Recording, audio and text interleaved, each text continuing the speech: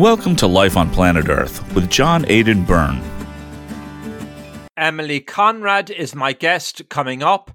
She has studied America's Electoral College in depth, and what she has to say is timely, eye-opening, and raises serious questions as we head into the 2020 presidential election. I think that we need to really have a discussion about what this institution is. Because if we don't, then basically that narrative, is it good or is it bad, will just continue to perpetuate. And people really will not understand what is the system that we have, and it could be manipulated at some point in time. A voyage of discovery in an uncommon age of unparalleled scientific, economic, political, and social upheaval, Life on Planet Earth searches for the unvarnished truth, answers, solutions, and above all, hope for our existential crisis. Emily Conrad has a new book, Faithless: The Untold Story of the Electoral College.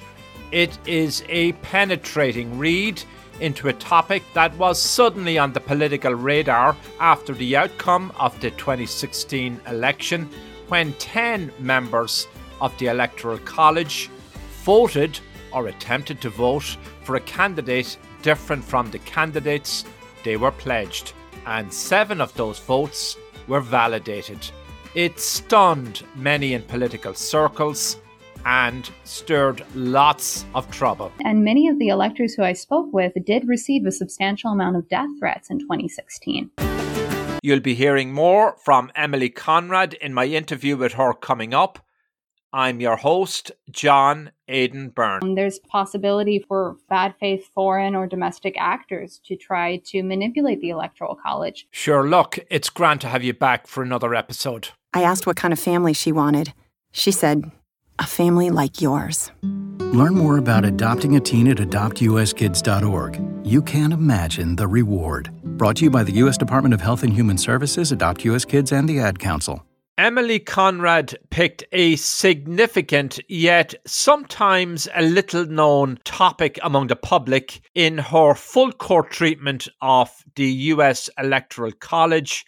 It's all in her new book, Faithless: The Untold Story of the Electoral College. I asked Emily to tell us what exactly is the Electoral College. The Electoral College is a very underreported topic. At least I believe that to be the case. It comes out every 4 years and everybody talks about the Electoral College, and really the dialogue and the debate becomes, are you for the Electoral College or against the Electoral College? However, there's not that much cognizance of what exactly is the Electoral College.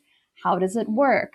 How do people become electors? What are the roles and the rights and the responsibilities of electors whenever after the November election? So in this book, I interviewed 8 faithless electors from 2016.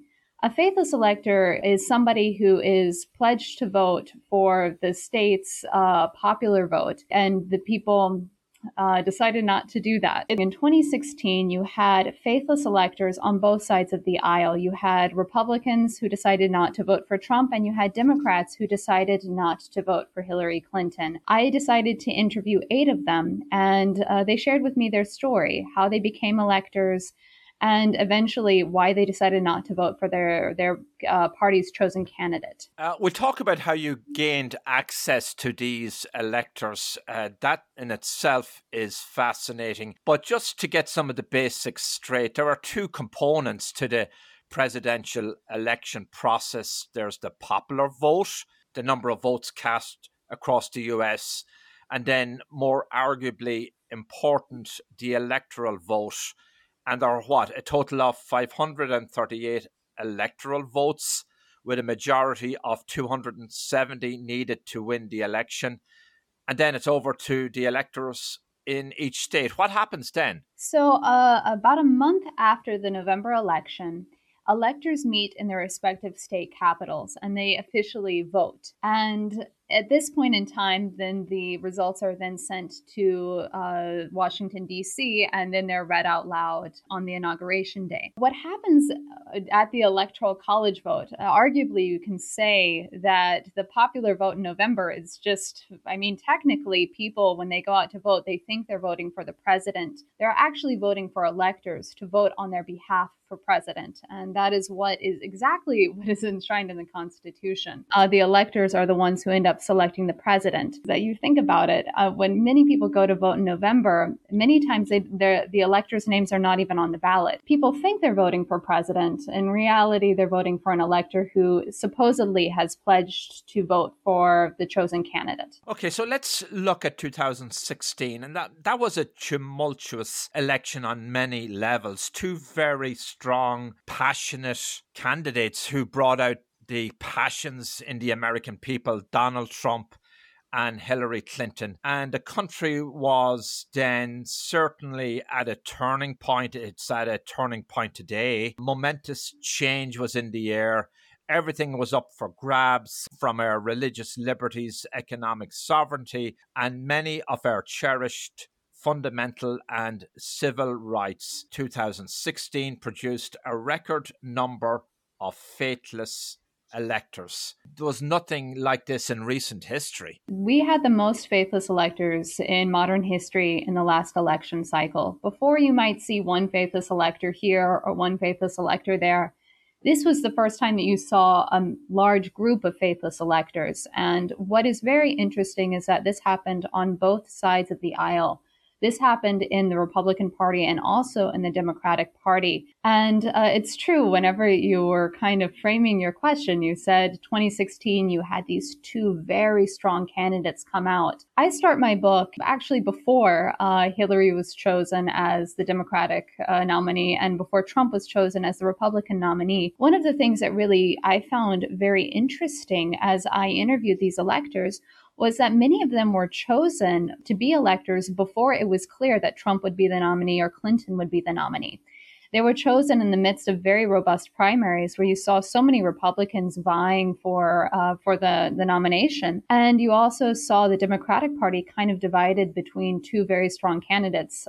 You had, one side you had Clinton, and then on the other side you had Bernie Sanders. So the story of these faithless electors actually doesn't start in November. It starts before, and really starting with these primaries and the electors being chosen by to become electors. And the electors are chosen, and it's very difficult to say if you ask, how are electors chosen? It's remarkably decentralized, and every state has a different way of selecting their electors. And even within one state, two different parties may select their electors in two different ways. How did you gain access to these electors? Why did they agree to talk to you? Well, actually, I mean, I just I hate to say this, I don't want to sound like a stalker. I kind of stalked them on social media and I reached out to them. And this is one of the things, is that electors do not have anonymity. And we saw that in 2016. Their research has shown that almost 100%, 98, 99%, and probably it's 100% of Republican electors were actively lobbied by groups and also by individuals to change their vote from Donald Trump to another candidate. The way that this came about is that their personal information, their social media,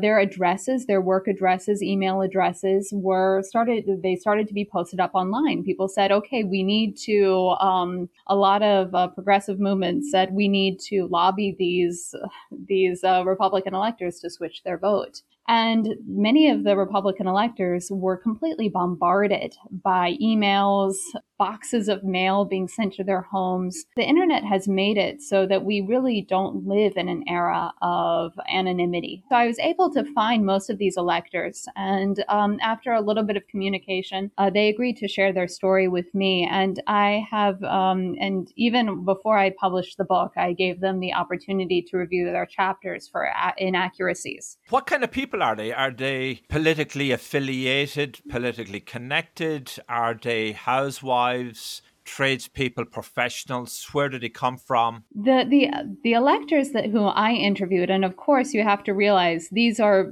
electors that decided to vote faithlessly. So there is a little bit, they do have that one similarity. I was interested because they're a very diverse group of individuals, both on the Republican side and also on the Democratic side. On the Republican side, I interviewed electors from Georgia and also from Texas. In that grouping, you had a Hispanic, very strong fundamentalist Christian. You had a political science professor, and you had a former refugee from South Vietnam. I mean, this is a very diverse group. Then on the Democratic side, I interviewed 2 Hispanic millennials, 2 Native American activists, community college graduate who worked in technology, among others. And so whenever you start adding in these people are very interesting and they're quite diverse. A lot of people think that the Electoral College is made up of people who are politically connected, people who donate a lot of money. And there is a certain degree of that, but that is not the group that will likely vote faithlessly. And the Electoral College, whenever you start delving into it, you realize that it is actually made up of people who are just normal, everyday individuals. A big part of that also depends on how they are selected. In some states, electors are chosen by their state party leadership. I venture to say that in those states, these people would be slightly more politically connected. This is kind of a gift that you give to the party faithful. In other states, electors are voted on within a caucus or within a convention. In those states, you have a lot more grassroots activists become electors. You spoke to David Mullenix of Hawaii. He was an elector. He had a fascinating story. He was faithless. He was on the Democratic side, correct? Yes. He gave his vote to Bernie Sanders. He did. And tell us about that. Yes. So David Mullenix has long been a progressive activist for a number of causes, starting from when he was a young man. Now, of course, he's quite a bit older. And one of the things that he really focused on whenever we were talking together was that he only joined the Democratic Party in order to get Bernie Sanders elected. And he was a strong campaigner for Bernie Sanders. So in his mind, whenever they had the Hawaii Democratic primary, 70% of Hawaii Democrats supported Bernie Sanders over Hillary Clinton. And then whenever you had the DNC, I think that David Mullenix was very upset by what he saw at the DNC. Actually, 2 of the electors who I interviewed were actually delegates to the DNC, Robert Satayakam and Michael Baca. And it's very interesting to compare and contrast their stories. But for many of the more progressives, especially of David Mullenix, when they saw what happened at the DNC, they began to perhaps lose a bit of faith in the Democratic Party. And whenever it was clear that Hillary Clinton was not going to win, at least David Mullenix said, well, this is the opportunity to really give all those Bernie supporters an electoral college vote, because in his mind, the nomination had been stolen from Bernie Sanders to begin with. Now, only 5 candidates in U.S. history have won an election by losing the popular vote and winning or deadlocking the electoral vote. One of those elections was the Hillary and Trump dust-up. Tell us about that. It does tell you something about the last election, how passions were running so high that we had these 7 rogue electors. You did have, as I mentioned, many of the Republican electors after the November election were actively lobbied to change their vote from Trump. And many of the arguments that were given was that Hillary Clinton won the popular vote. And so electors should follow that. I feel like that was a bit of a flawed argument. The rules of the Electoral College, and both candidates were attempting to win the Electoral College, are fairly clear. That being said, it did add to a lot of tensions in the air. And I think that the national popular vote argument is a driving force of why this is so important and why the Electoral College needs to be explored. That being said, at the same time, I feel like the national popular vote argument and saying, oh, the Electoral College versus the popular vote it really simplifies an issue.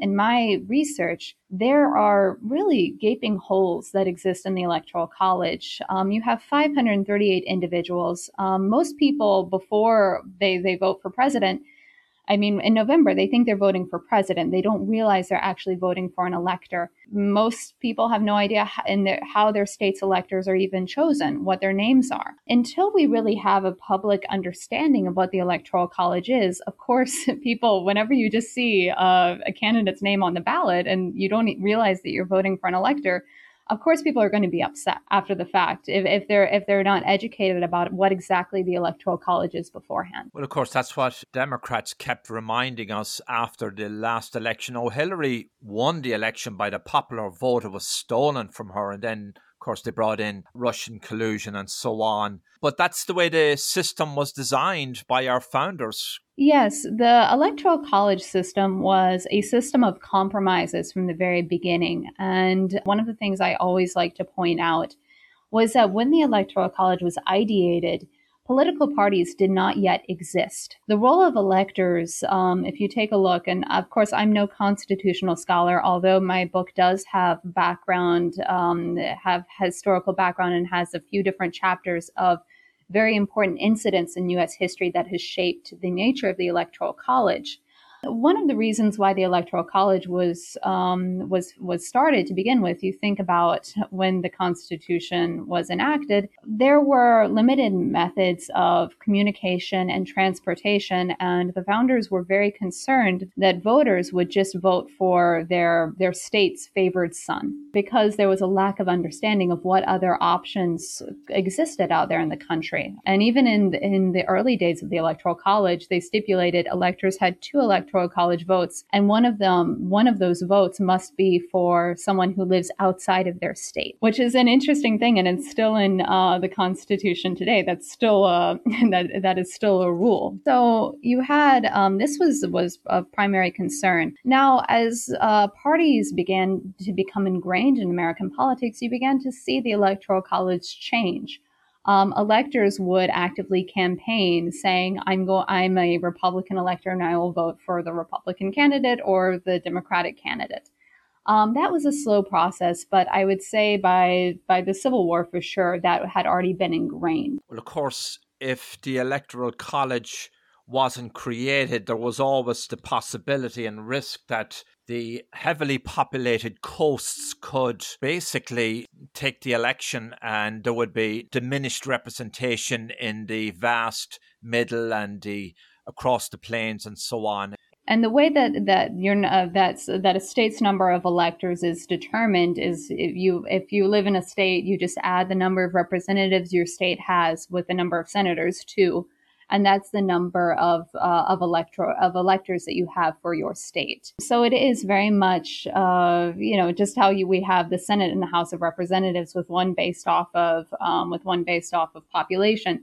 This was the way to kind of create a system that would give weight to smaller states while at the same time allowing larger states to also have a certain amount of representation. As we head into the 2020 election in November, a lot on media about that and a lot of excitement, and it strikes me as we're going to have a record turnout.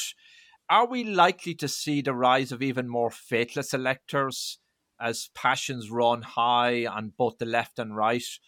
Now, there has been attempts to tamp down the ability of electors to go rogue, but how do you see it? I personally believe that we could see a larger number of faithless electors moving forward. Now, in May, we had 2 Supreme Court cases argued, and these Supreme Court cases were Ciafello versus Washington and Colorado versus Baca. Ciafello versus Washington is one faithless elector out of Washington State, Brett Ciafello, and a group of electors in Washington State decided to vote for Colin Powell rather than vote for Hillary Clinton. And they later had to pay a $1,000 fine. They were basically saying this fine is unconstitutional. And then in Colorado versus Baca, I also interview Michael Baca for my book. He was actually removed in the middle of his electoral vote. He attempted to vote for John Kasich for president. and he was immediately removed. He claims that that was unconstitutional. Both of these cases were argued at the Supreme Court in May, and they were decided upon in July. Well, the Supreme Court decided in a unanimous decision, which a lot of people weren't necessarily expecting, was that state laws to bind electors are not unconstitutional. And at that point in time, you saw all of these articles coming out in the New York Times or these different news organizations saying the Electoral College is fixed. And this is just one of the first steps of many to having the national popular vote nationwide. That being said, when you take a look, the Supreme Court ruled that state laws to bind electors are not unconstitutional. Well, many states don't have binding elector laws. And that's a very important thing to realize going into 2020. For example, Texas, where you had 2 faithless electors in 2016, the state legislature actually decided not to pass binding elector laws, saying that such laws would be unconstitutional. And so that's very important. And even in those states that do have binding elector laws, the cost of noncompliance is not necessarily substantial. In many states, it just might be a simple fine. It might not actually remove the elector, the faithless elector. At the moment, the research that I have shows that only 15 states actually have laws that can remove an elector in a faithless vote. So going into 2020, there is a possibility for more faithless electors. In theory, and it's possible that Trump or Biden, one or the other, could win the Electoral College or vote, but then you could have these faithless electors going rogue and tipping the election in a different direction. Is that possible? Would we not then have some kind of a constitutional crisis? What you would have is you probably wouldn't have enough electors to go one way or another unless the election was very, very close. Say in 2016, 37 Republican electors would have needed to not vote for Trump to deny him the majority of 270. Now, if that would have happened, it's not that Clinton would have won. What would have happened then is that you would have had a contingency election inside of the House of Representatives, in which each state would be given one vote. And then the president would be determined in that way. The last time we've had this happen is in 1824. And Andrew Jackson won a plurality of the popular vote and a plurality of the Electoral College vote. However, in the contingency election, John Quincy Adams ended up on top. And then afterwards, you saw Andrew Jackson really say that the Electoral College was a bad thing, and he actively campaigned to get rid of it, saying, I won. I had more Electoral College votes and I had more popular vote, and John Quincy Adams still was able to win. That is an incident in history called the corrupt bargain, and I do discuss it in my book. Well, a lot of the voting patterns in the Electoral College and hanging chads of recent years sort of tells us the country is divided politically, almost down the middle. Yes, but at the same time, and this is one of the topics that drew me to write this book, is that as I first heard about the faithless electors, I began to think to myself, what is happening in American politics where you see both Republicans and Democrats willing to give up their entire political reputations for a faithless vote? What is going on within our political, in such a time of polarization, that you're seeing people on both sides of the aisle doing something that's remarkably similar? I think what you're really seeing is a lack of confidence in both respective parties from a substantial group, from clearly a group that is substantial enough to be able to gain electors in the Electoral College. Kind of explains the rise of Bernie Sanders. And then you have Biden adopting a lot of his platform so that he can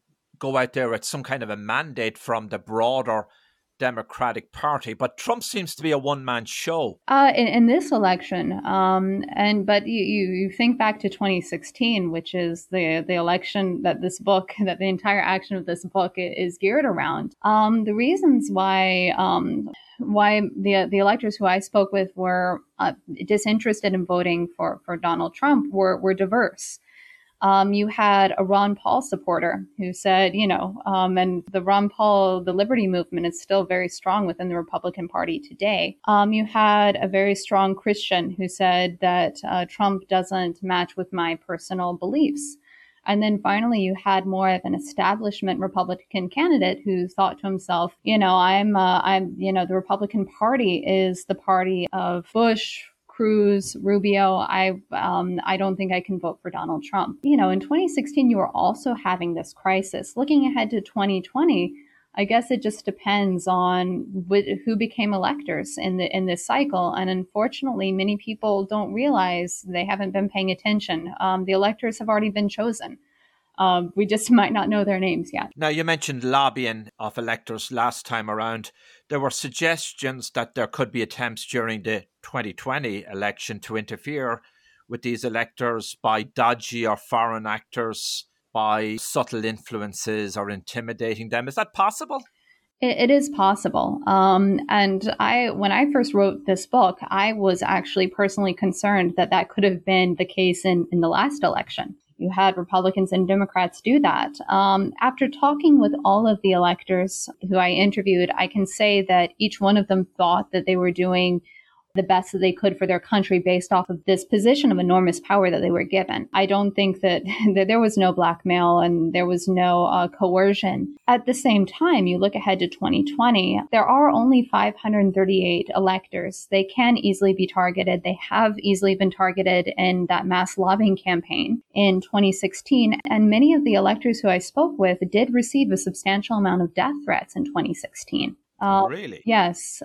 They should have security details, some of them. Then. Well, I mean, it's interesting. I mean, you think about it, one of them was, almost all of them received death threats of some sort or another. And several of them were afraid for their lives. At one point in time, one of the electors was, and this is a Democratic elector, was followed home by a car, and he was so scared that he went into a safe house and he sent his children into another safe house. These are stories that really haven't been told, but you think about it, a lot of the electors who I spoke with, I mean, these are everyday people. These could be your neighbors. These can be your teachers. These are the people that you go shopping in the grocery store with. And I mean, they're just everyday individuals given this position of enormous responsibility and power. And there's really not the public cognizance to protect them. One of the people said, what would happen if I went to the local police? And this was another Democratic elector. He said, I don't think that the local police even quite understand what the Electoral College is, or that my life would be at risk. They would just think that maybe I'm kind of a crazy person. After a wee break, Emily Conrad will tell us more about those death threats. I'm probably okay to have one more drink before I drive home. I'm probably okay. I open the window to stay alert. Probably okay. I just popped some gum in my mouth. Step out of the car, please. I probably made a mistake. Probably okay isn't okay when it comes to drinking and driving. If you see a warning sign, stop and call a cab, a car, or a friend. Buzzed driving is drunk driving. A message brought to you by NHTSA and the Ad Council. My guest is Emily Conrad, author of Faithless, The Untold Story of the Electoral College. And we'll pick up from where Emily is revealing details of death threats to electors. I'm your host, John Aidan Byrne. I asked her to give me some more details. Why were they being threatened? They're just doing their democratic duty. Well, just as tensions were running high, and there are many people who believe that Hillary Clinton should have won based off of the national popular vote. When you had Republicans say, you had lots of people say, vote for this guy or else. Then when you had some of the Republicans who considered a faithless vote against Trump, they also received death threats on the right side. So, I mean, there were death threats coming from, I think, the left and the right. When you had Democrat electors saying that they were not going to vote for Clinton, they also received death threats. It makes it very difficult to say, oh, this is the group that was threatening. I mean, they were receiving threats from every single angle. Have we a new slate of electors this time around? Yes, actually, it's very difficult to say. This is the thing, why the Electoral College is such a difficult topic is that basically every single state chooses their electors differently. In some states, you see the electors kind of reappear year after year after year, because they win the same sort of, they get their elector position maybe through a state party committee or that sort of thing, and they come back year after year. In other states, you have a new slate of electors come out every 4 years, or you might have one or two that come back. Every state is different, and if anything, if people are interested in this topic, I do encourage them to read this book and to really join in this debate and join in the dialogue. I think that transparency is key here. We need to understand, and people need to understand, how are your electors chosen? Have you had the same elector for the last 20 years? Maybe in your state you have. And I think that this is an important topic that people need to explore because it's so decentralized in 50 states and the District of Columbia. It really is also going to require, I think, local media and local activists and local people who are interested locally to look into this issue. Did he get paid for this job? They do not get paid, but however, I think many states provide a travel stipend because they do have to go to the state capitol on that one day to cast their vote. So they do receive many do receive a travel stipend, but nothing else other than that. So they go to the state capitol. Did they go into a voting booth or fill out a form? Is it done electronically? They fill out a form. Normally there is a ceremony and people will fill out their forms, and most of them do have closed ballots. I think all of them have closed ballots, and then people, if there's a faithless vote, people decide to own up to it after the fact. That being said, in 2004, there was a very interesting incident in Minnesota where John Edwards' name was written down for both the president and the vice president. Instead, somebody wrote down John Edwards twice instead of John Kerry for president. What ended up happening after that was that nobody owned up to that vote. So we don't know who was the faithless elector in that case. Are they sort of anonymous figures? I mean, you brought them to life and you identified them. Amazing job. Well done. But do they give interviews after they cast their vote or before? Do they talk to the media? Are they kind of mini celebrities in their local communities? It depends upon the elector, to be honest. And you had some electors who utilized this before the fact to say, I'm unhappy with my party and I'm going to vote faithlessly, and this is why. Kind of using it in more of an activist sort of role. And then you also had electors who said, well, I know my rights and responsibilities as an elector.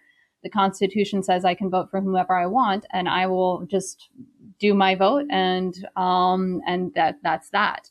That was the case for Bill Green, one of the electors out of Texas who voted for Ron Paul. He didn't tell anybody he was going to vote faithlessly before, and then he voted faithlessly, and then after that he went on vacation.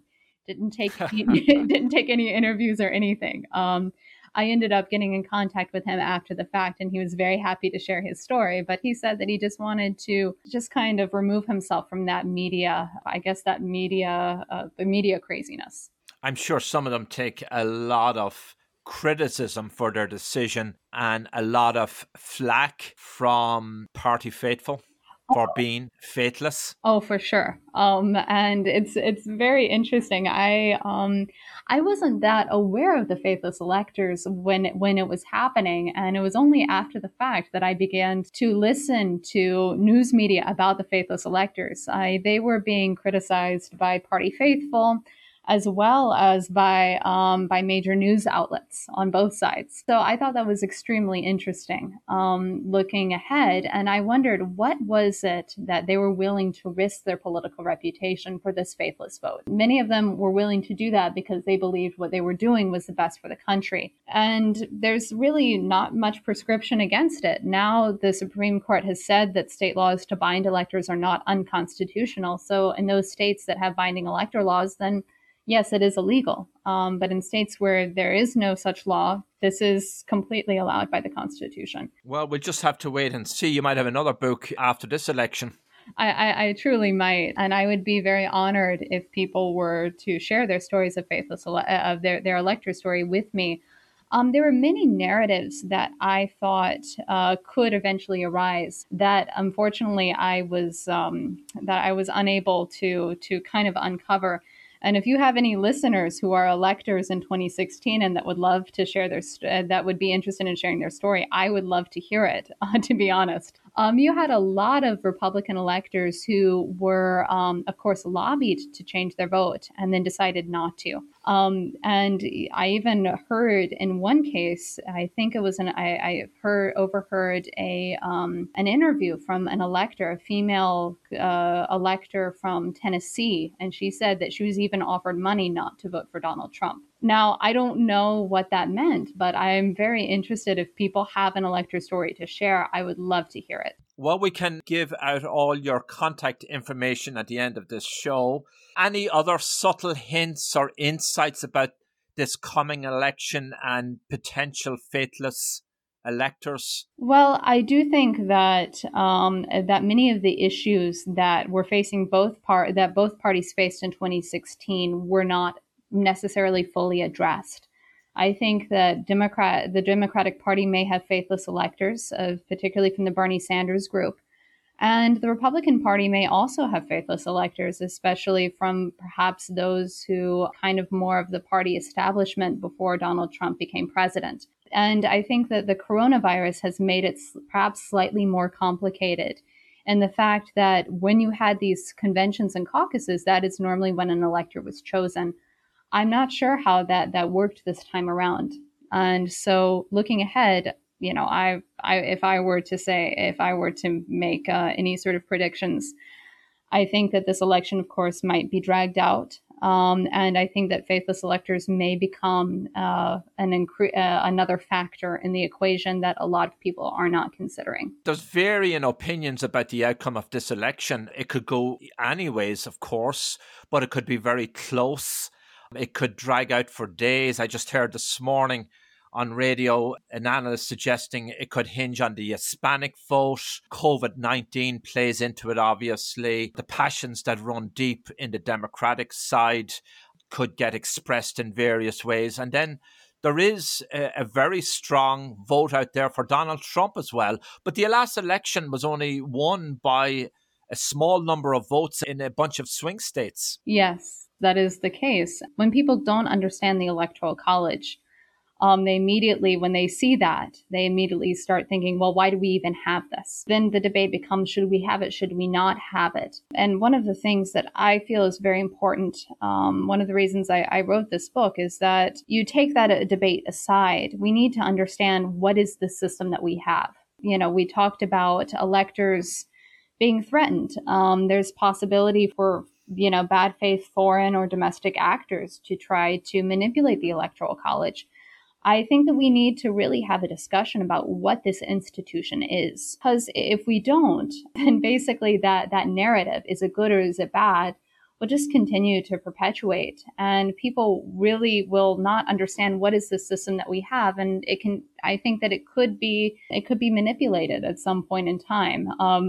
And you saw kind of in 2016, perhaps, this was just kind of a signal of what could be to come. So are you saying, Emily, that there should be some slight tweaking of the Electoral College, or it should be reformed or protected, or you're not saying get rid of it? I'm saying that we need to look at it. It's one of these things that when people take a look at the Electoral College, they think, oh, I like it, I don't like it. Well, that's just such a that's such a simplistic way of looking at what we have. And then people say, oh, well, the founders wanted this, the founders wanted that. At the same time, people aren't paying attention. When are electors chosen? Are they chosen during the primary? Are they chosen during the general election when the party's nominee is already obvious? How are electors chosen? In several states, for example, you have you asked, who are the electors? In many states, they are chosen directly by state party leadership. This is the way that Bill Clinton was an elector in the last election.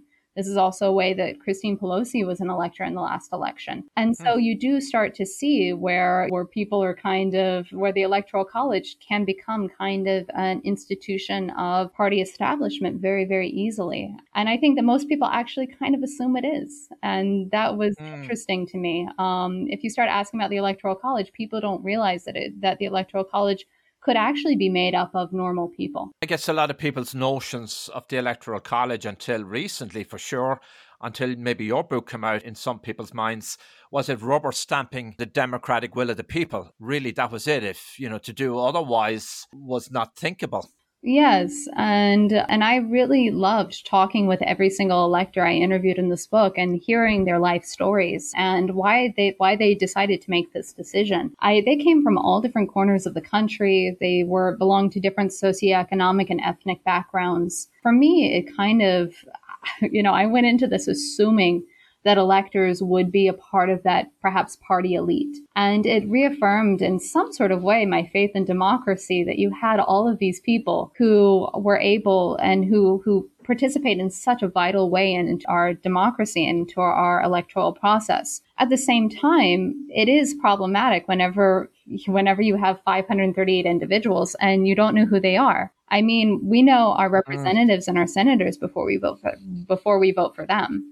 And in many cases, these electors' names are not even on the ballot. The Faithless, the Untold Story of the Electoral College is the name of your new book. That's available anywhere to sell good books, or just go online, Amazon. Tell us a bit more about yourself. I'm originally from South Carolina, and I did my undergraduate in South Carolina at Wofford College. After that, I worked in textile machinery for a couple of years, and I moved to Beijing, China, to do my master's degree in international relations at Peking University. After that, I spent about 2 years as a reporter writing different human interest stories about China. I got married over there. And since COVID has hit, things have become a little bit more difficult. My husband and I have been separated with visa suspensions and whatnot. But I also am very grateful because it has given me the opportunity to write this book. I mean, I wrote this book in quarantine in Japan. Okay. So I'm very grateful for that opportunity to write this book, and then of course to be able to get it out there, because for me this is one of the most important topics in our electoral process, and people are mainstream media likes to kind of sweep it under the rug without really discussing what we have and what are the challenges moving forward. Well, you've really done your research. Finally, do you care to handicap or take odds on the outcome of the 2020 presidential election? Any sense of where it's going? Honestly speaking, with faithless electors in the mix, I just know that I just believe that faithless electors will be a factor in that equation. I don't know how great of a factor, but I do believe moving forward to 2020, they will be. So there could be some sensational headlines out of these communities where we have faithless electors. Yes, we could see some sensationalistic headlines. But more importantly, and this is really what it will come down to, is that you're going to have electors who are going to be absolutely bombarded. They're going to be getting probably death threats, just like in 2016. They probably, when they were chosen as an elector, they didn't realize the rights and responsibilities and the dangers that come with becoming an elector. And they're going to become, after November, arguably the most powerful people in the world. It's amazing, other than yourself and perhaps a handful of others haven't given these electors any attention. Their lives are being threatened at a time where passions are running high. You wonder, will that change? I hope so. And I hope that it doesn't become necessarily a partisan or polarized topic, because electors on both sides, I think, need a certain level of understanding and protection. You did see some reporting in 2016. Kyle Cheney of Politico did quite a good bit of work on that. That being said, it becomes very quickly this issue of faithless electors. I think it's hijacked into an electoral college versus popular vote debate. And while I understand that's an easy way to frame it, especially for mainstream media where attentions are perceived to be very short, these electors, they will be grappling with some big issues, and they will, I think that understanding what the Electoral College is quite important just for any politically interested American. Well, one thing for sure, it's adding a colourful, fascinating, interesting element to this election and to the last election, and we're going to stay close to it. Maybe we'll be bringing you back on again, Emily, after the election to talk about more Faithless Electors. The name of your book is The Faithless, The Untold Story of the Electoral College. A great work. Congratulations. We'll talk again soon. Thank you very much. You can order Emily Conrad's new book, Faithless, The Untold Story of the Electoral College, in many places online and from her own website, emilycconrad.com. That's emilycconrad.com. Emily's up on Facebook at The Faithless Book, FAITHLESSBOOK, and she's on Twitter at Emily C. Conrad. You've been listening to Life on Planet Earth with John Aidan Byrne. To reach the host or learn about advertising or sponsorship opportunities, call 973-664-9460 in the U.S. or email burndesk@gmail.com. That's 973-664-9460 in the U.S. or email burndesk@gmail.com. 973-664-9460 in the U.S. or email burndesk@gmail.com.